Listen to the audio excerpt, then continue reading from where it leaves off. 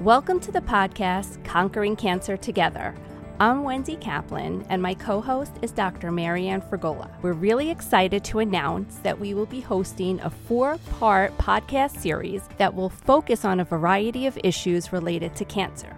This is thanks to a generous grant from Pfizer, who shared our mission in providing world-class, patient-centered, affordable care to patients with cancer and blood disorders in their communities, close to family and friends. Today's episode will focus on colon cancer. We'll start off by examining the latest statistics and trends in colorectal cancer, and then we'll explore various aspects of the disease, including screening recommendations, diagnosis, and treatment options. We'll also look into post-treatment management, including the role of diet and lifestyle and how they can affect recurrence.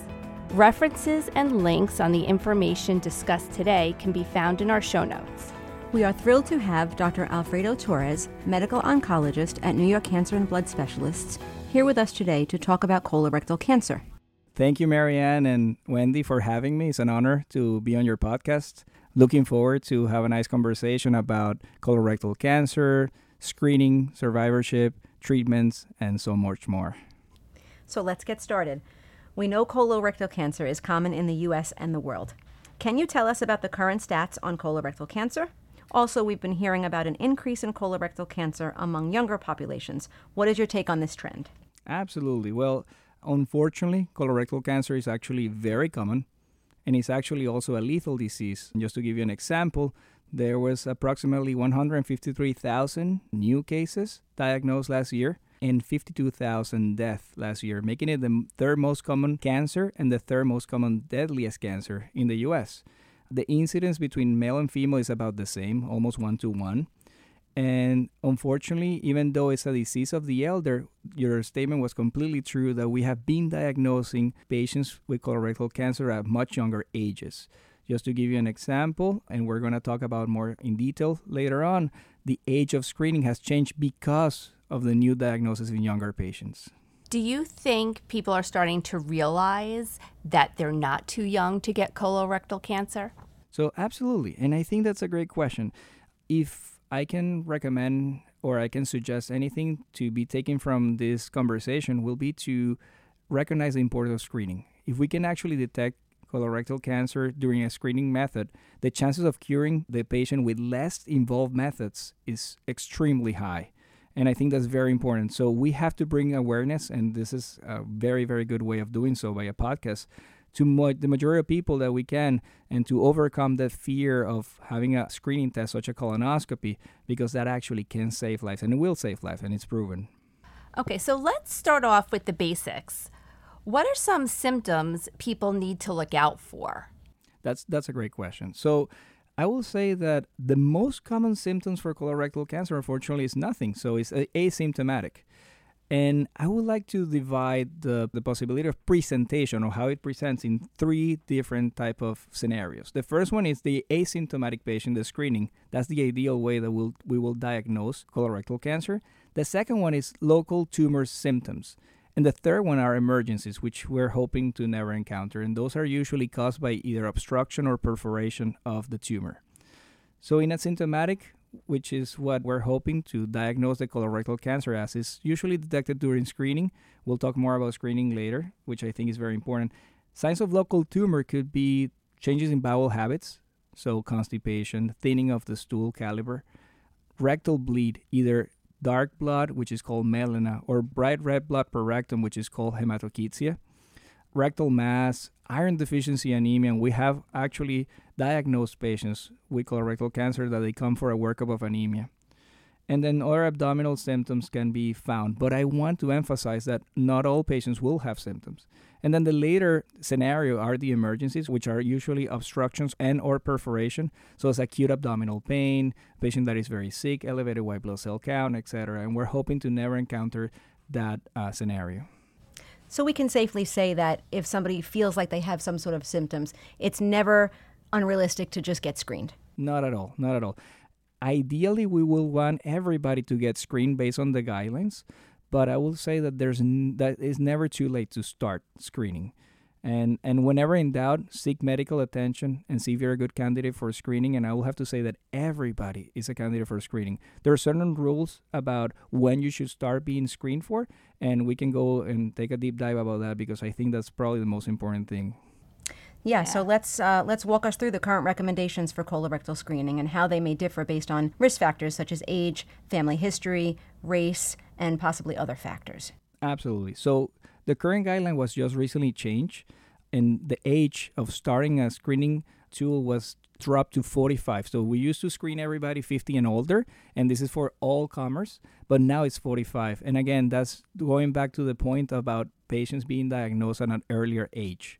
We know that colorectal cancer can affect African Americans and Native Americans, especially people from Alaska, a little bit more, but the recommendation about screening remains at 45. Now, if the patient has a family history of our genetic disorder, then some of the recommendations can change, and then that could be discussed with either a primary care physician or with a gastroenterologist if they need to be screened a little bit earlier. So as a rule of thumb, for everybody 45, and for some people with higher risk, they should start 10 years prior to the youngest family member that was diagnosed, or if they have another genetic condition, they should start colonoscopy even sometimes early as an age of like 12, for example. There's some genetic diseases that you have to start at 12. Wow. Yeah. Now, screening comes in two flavors. So you have what we call the stool-based testing, and you have the direct visualization testing. So stool-based testing is usually like a cold blood cards or FIT cards. There's a common test called Cologuards, and they're great because they will tell you if there's any presence of blood, which is one of the main findings when you have a disease in the colon like colorectal cancer.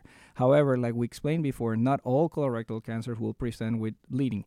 The second testing, and probably my favorite one and the one that I recommend the most, is actually direct visualization test. So that is sigmoidoscopies, colonoscopies, or virtual colonoscopies, which is just doing a prep but then using CT scans to actually check on the colon. Out of those three, probably my personal favorite will be the colonoscopy because it actually has two purposes. It's diagnostic because you will go and see if there's any polyp, but it's also therapeutic because you can take the polyp out. And if you do so, you're actually preventing cancer from growing and becoming bigger. And if you do so, that could be the end of the therapy that you need. People are afraid, but if you do a successful colonoscopy, you probably only have to do it every 10 years. If you do have polyps, then the gastroenterologist will tell you the frequency that you have to do the colonoscopy. But till this day, I will have to say that probably the most complete diagnostic testing will be the colonoscopy. So let's talk colonoscopies. They definitely can be a little scary for some people. So can you help us allay some of those fears and break down what the procedure entails? And full disclosure here, Marianne and I have had colonoscopies in the past year, and I can honestly say it's not as bad as people think or might think.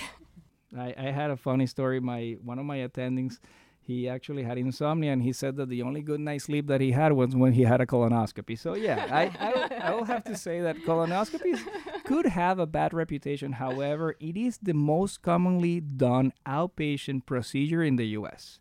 The risk of having a complication is about 1.6%, so very, very low. And in the right hands, which are most of our skilled gastroenterologists, I will have to say that the risks are almost not there. When I talk about risk, it's usually bleeding, the most common one that we see. When you remove a polyp, you can have a little bit of bleeding.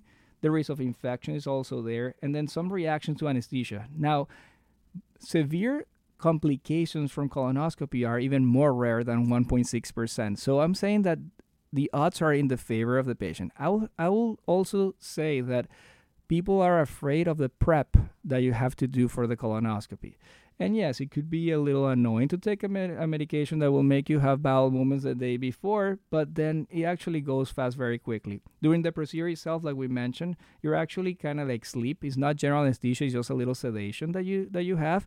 And you don't remember the procedure at all. So it's actually pretty pleasant and comfortable. And fear shouldn't stop you from doing something that could actually save your life. And when done the right way, it should be very safe. And you wake up refreshed. And you do wake up refreshed, which is also another perk, yes. And these tests are available, obviously, as talking with your physicians, whether you're doing a fecal stool test, which you can do in the office. These are very, very easy to discuss and easy to get the results, right? Absolutely. Now, another thing is important. If you do a fecal occult blood test card, and that comes back to be positive, you will need a colonoscopy. So the reality is, though, those testings are great for screening, but at the end of the day, you might have to circle back and get the colonoscopy done. And just to reiterate, you had said the risks are very low if it's done correct, and the benefits just outweigh all those risks. 100%. In so many cases that can be preventable or caught so early and just, improve survival outcomes. So if you see it from all points of view, survival is definitely there. Hence, is one of the very few screening things that we have for cancer. We only have a handful of screening methods like, CT scans for lung cancer. We have cervical cancer. We have the pap smear. We have mammograms for women, and we have colorectal cancer screening. That's about it. We only have like 4 things that we can screen for, but that means that it's proven that it improves your overall survival, meaning the chances of you beating a disease such as cancer. The second thing is that when you do it the right way and you do it at the right time, at your right age, for example, starting at 45, you should technically find something small enough that could be treated and successfully treated with very minimal involvement, meaning that probably the colonoscopy could be the only thing that you need, So we're trying to prevent to do either a big surgery or having chemotherapy after a diagnosis, and the best way of doing so is getting the colonoscopy done at the right time. So go get your colonoscopy. Oh, 100%. Highly recommended. So now once a patient or an individual commits to the screening, what would be the next step? Where would they go to get this done? So the colonoscopies are readily available locally, pretty much anywhere in the U.S. There are many ambulatory centers that the gastroenterologists actually practice in. And like we mentioned before, like the majority of colonoscopies are done as an outpatient center. So the first step, that just to make it easier to say, go see your primary care. I'm sure your primary care already works with a gastroenterologist that they can recommend. Or if you have an availability just to go and see a gastroenterologist, you can just go ahead and go.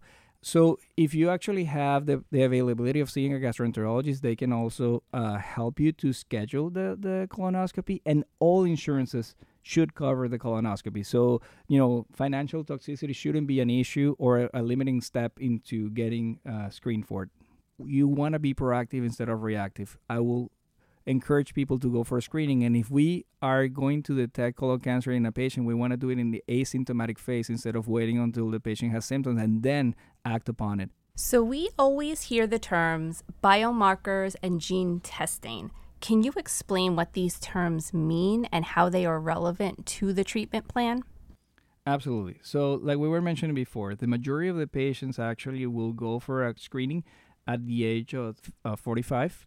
And that's a new guideline recommendations. However, we know that sometimes 5 to 10% of colorectal cancers could be driven by genetic mutations.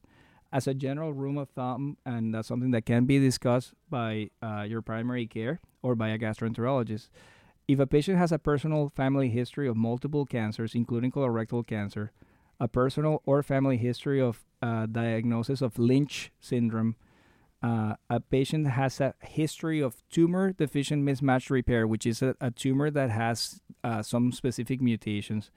If a patient has 10 to 20 colonic polyps called adenomas, more than 3 colonic hamartomas or 2 small bowel hamartomas, or a family member of any genetic disorder that is related to colorectal cancer, they should be screened for genetic testing. It's very easy to do it. Actually, you do blood work, and they will tell you if you actually carry a gene that will increase your lifetime incidence of having colorectal cancer.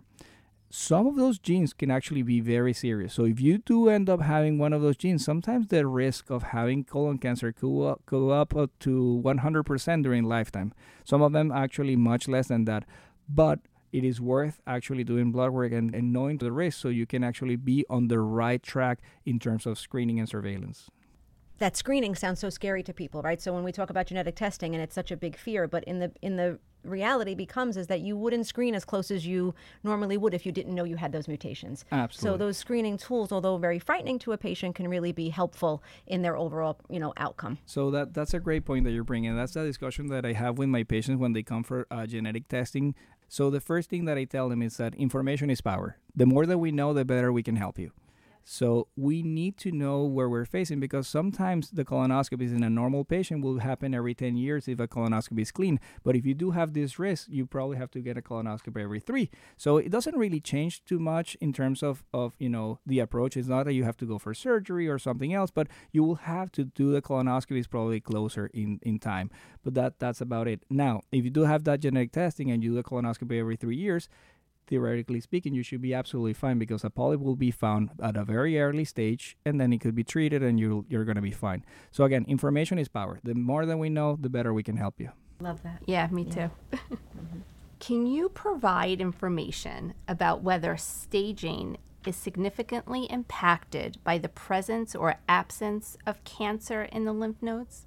Absolutely. That's a great question. So another thing that I tell my patients when they have been diagnosed with cancer is that, first of all, we have to follow a logical pathway.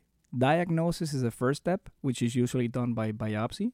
That could be with a needle or with a surgery. The second step is staging, which can be done by imaging, or if the patient already had surgery, we see all the material under the microscope. And the third part is treatment. If I don't have a good diagnosis and a good staging, I don't know how to treat a patient. The lymph node is very important for cancer. We actually follow a staging guideline called the T as in Thomas, N as in Nancy, M as in Mary, T&M staging. T stands for tumor size. In colorectal cancer, stands for tumor invasion, how deep is going into the layers of the colon. N stands for lymph node involvement, and M stands for metastasis. So the lymph nodes are actually the structures that they work as a filter. So if the tumor is actually trying to get out of the colon and go somewhere else before it becomes metastatic, meaning that it went to another organ, the lymph nodes are trying to trap all those cells. But when the lymph nodes are positive, the staging usually is up. As a rule of thumb, the staging goes from 1 to 4, 4 being metastatic.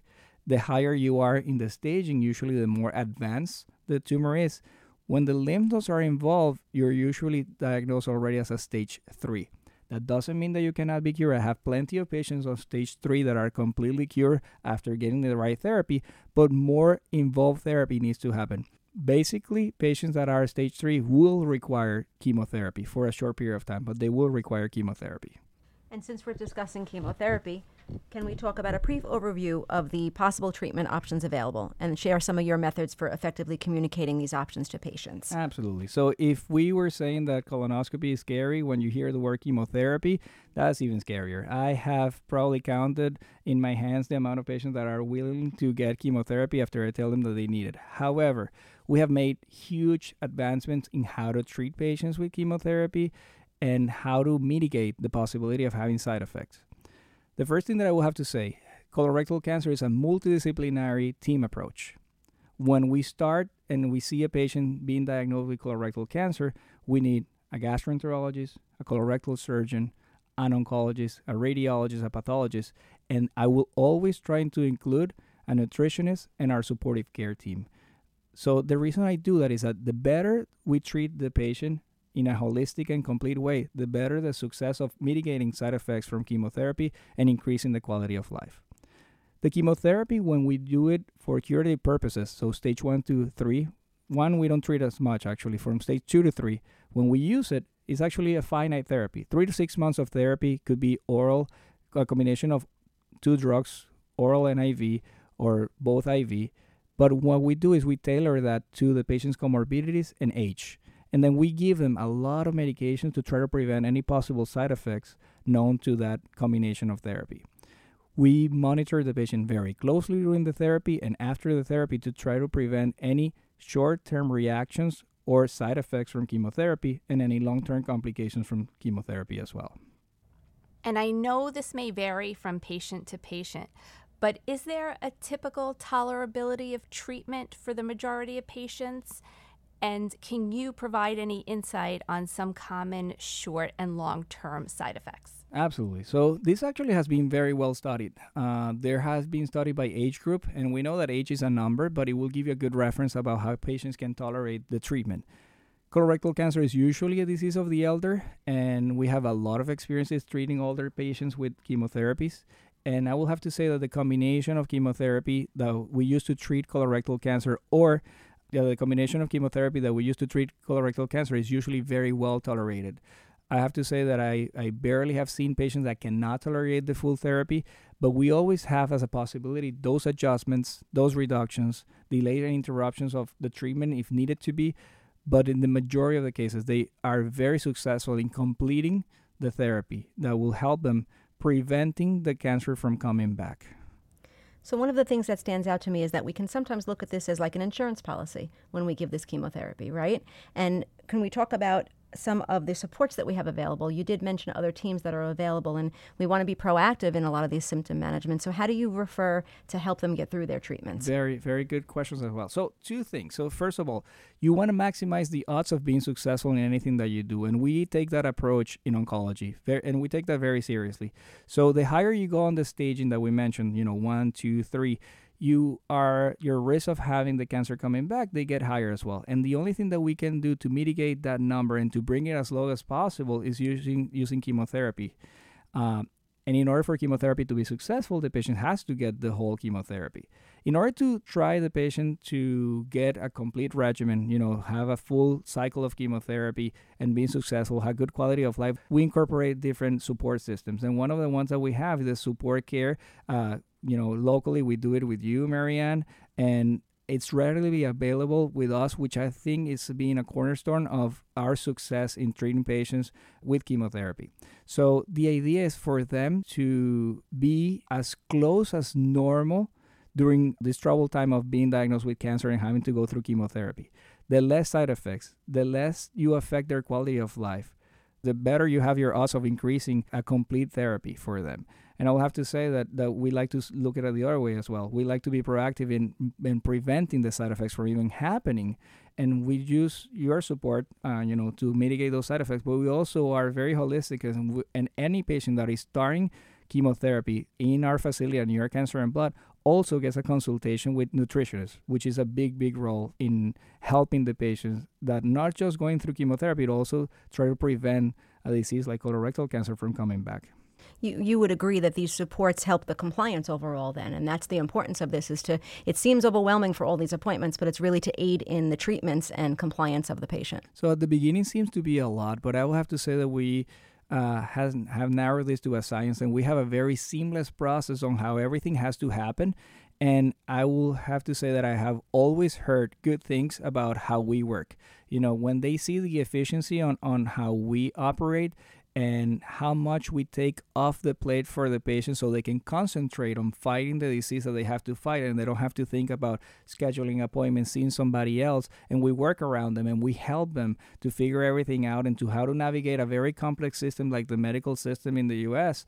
They are very, very happy with the results. And again, a lot of our success comes from making sure the patient can tolerate the treatment the better they can, and that's huge for us. That's a really good point. When I first meet with a patient, one of the things I say is, you don't need to take notes. You don't need to remember everything. I will write it down. I will repeat it as many times as you need and make sure that you have the information that you need when you walk out. When I start discussing a newly diagnosed cancer in a patient, I always tell them that out of the discussion that we have in the room, they will remember 50%, and by the time they're out of the door, they will remember 25%. So we make sure that they don't have to remember everything. We have to do everything for them. We take all the behind the scenes away from the equation to make sure that we have a seamless process for the betterment of the patient. And that's very appreciated by the patient, and we always get good feedback about it. Yeah, they do appreciate it so much. We discussed early stage disease, including screening and therapies. How can we approach the patients in the metastatic setting, and what is on the forefront for additional testing and treatments? Absolutely. So one of the things that I like to point out is that cancer treatment has been evolving rapidly, and we have been steering away from the conventional approach of treating everybody equally. And what we're doing right now is doing next generation sequencing. In layman's terms, we do testing. It can be done by tissue testing or in the blood. And we can actually see some mutations that can pop up that we can target. And that will be more tailored treatment. And there are many companies in the US that actually have therapies to target those mutations. And those therapies are usually better therapies in terms of more overall survival and less toxicities for the patient. which actually helps tremendously because we can tailor the treatment to the patient specifically. Nowadays, it is actually inconceivable to treat a patient without having next-generation sequencing testing done for them. Now, I would be remiss if I didn't ask you about the role of diet, nutrition, and lifestyle. Can you shed some light on how these elements fit into the bigger picture? Absolutely. I will try to do my best with the nutrition question. I know you're the expert, and please chime in. But I will have to say that I always try to think logically about everything. And the way that I see it is there is nutrition that is most of the on the preventive action. So, for example, let's talk about colorectal cancer, which is what we're doing. We know that processed red meats can increase the risk of colorectal cancer. So minimizing the intake of processed meats is actually very helpful. Now, that's in the preventive wave. In the treatment or active phase, meaning a patient that needs to go for treatment such as chemotherapy, we want to make sure that their caloric intake and their hydration is actually very good, so that can help mitigate some of the side effects that could happen from chemotherapy. And that is a key role. And I will have to say that I've always been asked on a newly diagnosed cancer patients about how nutrition plays a role and what they should be or shouldn't be eating while on therapy. And even when they're diagnosed, there's a lot of data out there that is not so reliable, because we have the internet. So they start Googling, and I will have to say that no Netflix documentaries, no TikTok influencers. No internet in general. Come and ask us. It makes it easier. So Dr. Google sometimes have good answers, but a lot of the time doesn't. So it creates confusion, and we want to take that confusion away. And I will actually encourage everybody before they start chemotherapy or after the diagnosis of cancer to come and speak with a professional about their nutrition and what to do with it. But I think it changes over time depending on when they are in their journey. It's different prevention than treatment, but I will have to say that caloric intake and the right foods make a world of a difference on a patient undergoing chemotherapy. Exactly. So whether we're looking at this as preventative, when you're in treatment, your idea of healthy eating or doing this and doing everything the right way could just go off the table depending on how you're feeling and what side effects you may be experiencing. But there are things and real evidence-based information in terms of decreasing risk, like physical activity, but also, like you mentioned, processed meats, alcohol, alcoholic drinks, body fatness, things like that. I like to look at the positive and what we can do. And ideally, we want to get in whole grains, foods with fiber, dairy products, and also minimize the red meat. And this is a lot of information based off well-designed studies. So it comes from evidence-based information. And the strongest recommendations come from many well-designed studies that consistently show the same thing. So we have a good list of go-to organizations like the American Institute for Cancer Research, the American Cancer Society, and we'll put a lot of links in our show notes. And again, yes, be skeptical of the Netflix and other documentaries and social media influencers. My wife always says that I shouldn't have gone to med school. I could have just read the night before or go on YouTube and I could get the answer. But no, there is reason to our madness. They make a lot of money. Yes, but there is reason to our madness. There's reasons why we study what we study, and understanding the right research is key, and how to use the right information at the right time for the right patient is actually very important as well. So, don't shy from using any of our resources because you can get the right information for you. There's always this myth about sugar being very detrimental for cancer and making cancer grow. I hear it all the time. It's every day. Every single day. So I will have to say the rule of thumb is yes. I don't want you to feed off sugar all the time, but cancer will find sugar anywhere that they can. It will make it grow faster. It won't make it worse. So, if a patient is posed between eating something that is sugary and not eating anything for caloric intake, I'm okay with the sugar, while the patient's on chemo. Granted, the patient is not a diabetic, of course. But, these things, they come up all the time. So having the right guidance from somebody like you, for example, Wendy, makes a world of difference for the patients and their families, which are trying to feed them all the time, when they're going on their therapy. So I will highly encourage to again, think about this as a multidisciplinary approach and having all the resources to back them up. And we're here to help the patient. So use us as a support and as a resource for sure. Yeah, the patient and their family. And one thing I do want to stress is that it's important to find a balance that makes healthy eating and living an achievable goal. Absolutely. And that's, I was going to mention and to interject just to say that, the main thing also is to avoid those extremes, right? So we have these families that associate eating with health, of course, and sometimes it's an all or nothing thing. And I think that food should bring joy. So when they're not feeling well and they want to eat a little bit of ice cream for the extra calories, that's absolutely fine. But everything is avoiding that extreme and, using medications how we need to enhance that appetite or minimize side effects. And I think that's where that supportive element comes in as well. So if we all work as a team, whether it's nutrition and oncology and supportive care for the side effect management, we treat nausea, we treat, loss of appetite, and we avoid those big extremes, we'll get better outcomes. I couldn't agree more. And, you're Italian, I'm Latino. Food is huge. Yeah, food is life. So I will have to say that is true. But when you're trying to force feed a patient that is nauseous, then the ultimate result is that you can make the nausea worse. That's when a team like yours, Marianne, comes very handy, because if you control the nausea, if you are proactive about how they feel, about that changing in taste that could happen from some of the chemotherapies, and they're provided and taking the right medication, then the appetite will come in second. So the appetite will come after that, and then you can actually have a patient eating much better after the symptoms are resolved, Yeah, So, it's very distressing for some patients because, again, they do want to eat. They do want to, they don't want to feel like that. So it is very distressing. And when they associate that with their illness, it makes them feel even worse. So Absolutely. validating what they're feeling and going through symptom management is definitely essential. Absolutely. Both of you made the point about not wanting to take medication. I think I hear that a lot too. So I always try to say, if your doctor recommended it, please take it. There's a reason. So one of the common side effects that we could see, and I say could because we don't see it all the time, but we could see with chemotherapy is nausea. Nausea comes in a cycle, and you start having a severity, let's say from 1 to 10, you start having nausea of 2. And the common thought is, I'm not going to take the medication. I'm just going to wait and see how it plays out. And then the nausea goes from a level of 2 to a level of 5. You say, okay, well, now it's going to go away. And then when you have the nausea at 10 and you're actually puking, then you take the medication. It doesn't work that well. But if you take the medication when the nausea started at 2 and you break that cycle, then the patient won't have any nausea, and then they will be able to eat, and they will feel better, and you won't have to come for hydration. So being proactive and breaking those cycles of pain, nausea, and some other symptoms actually go a very long way. So taking the medication as prescribed is for a reason. And, our first reaction is like, I don't want to take more medication. Yeah, I'm going to wait it out. Exactly. Yeah, wait it out. So taking the medication at the right time will make a big difference in how we can mitigate some of the side effects from either getting worse or whatnot.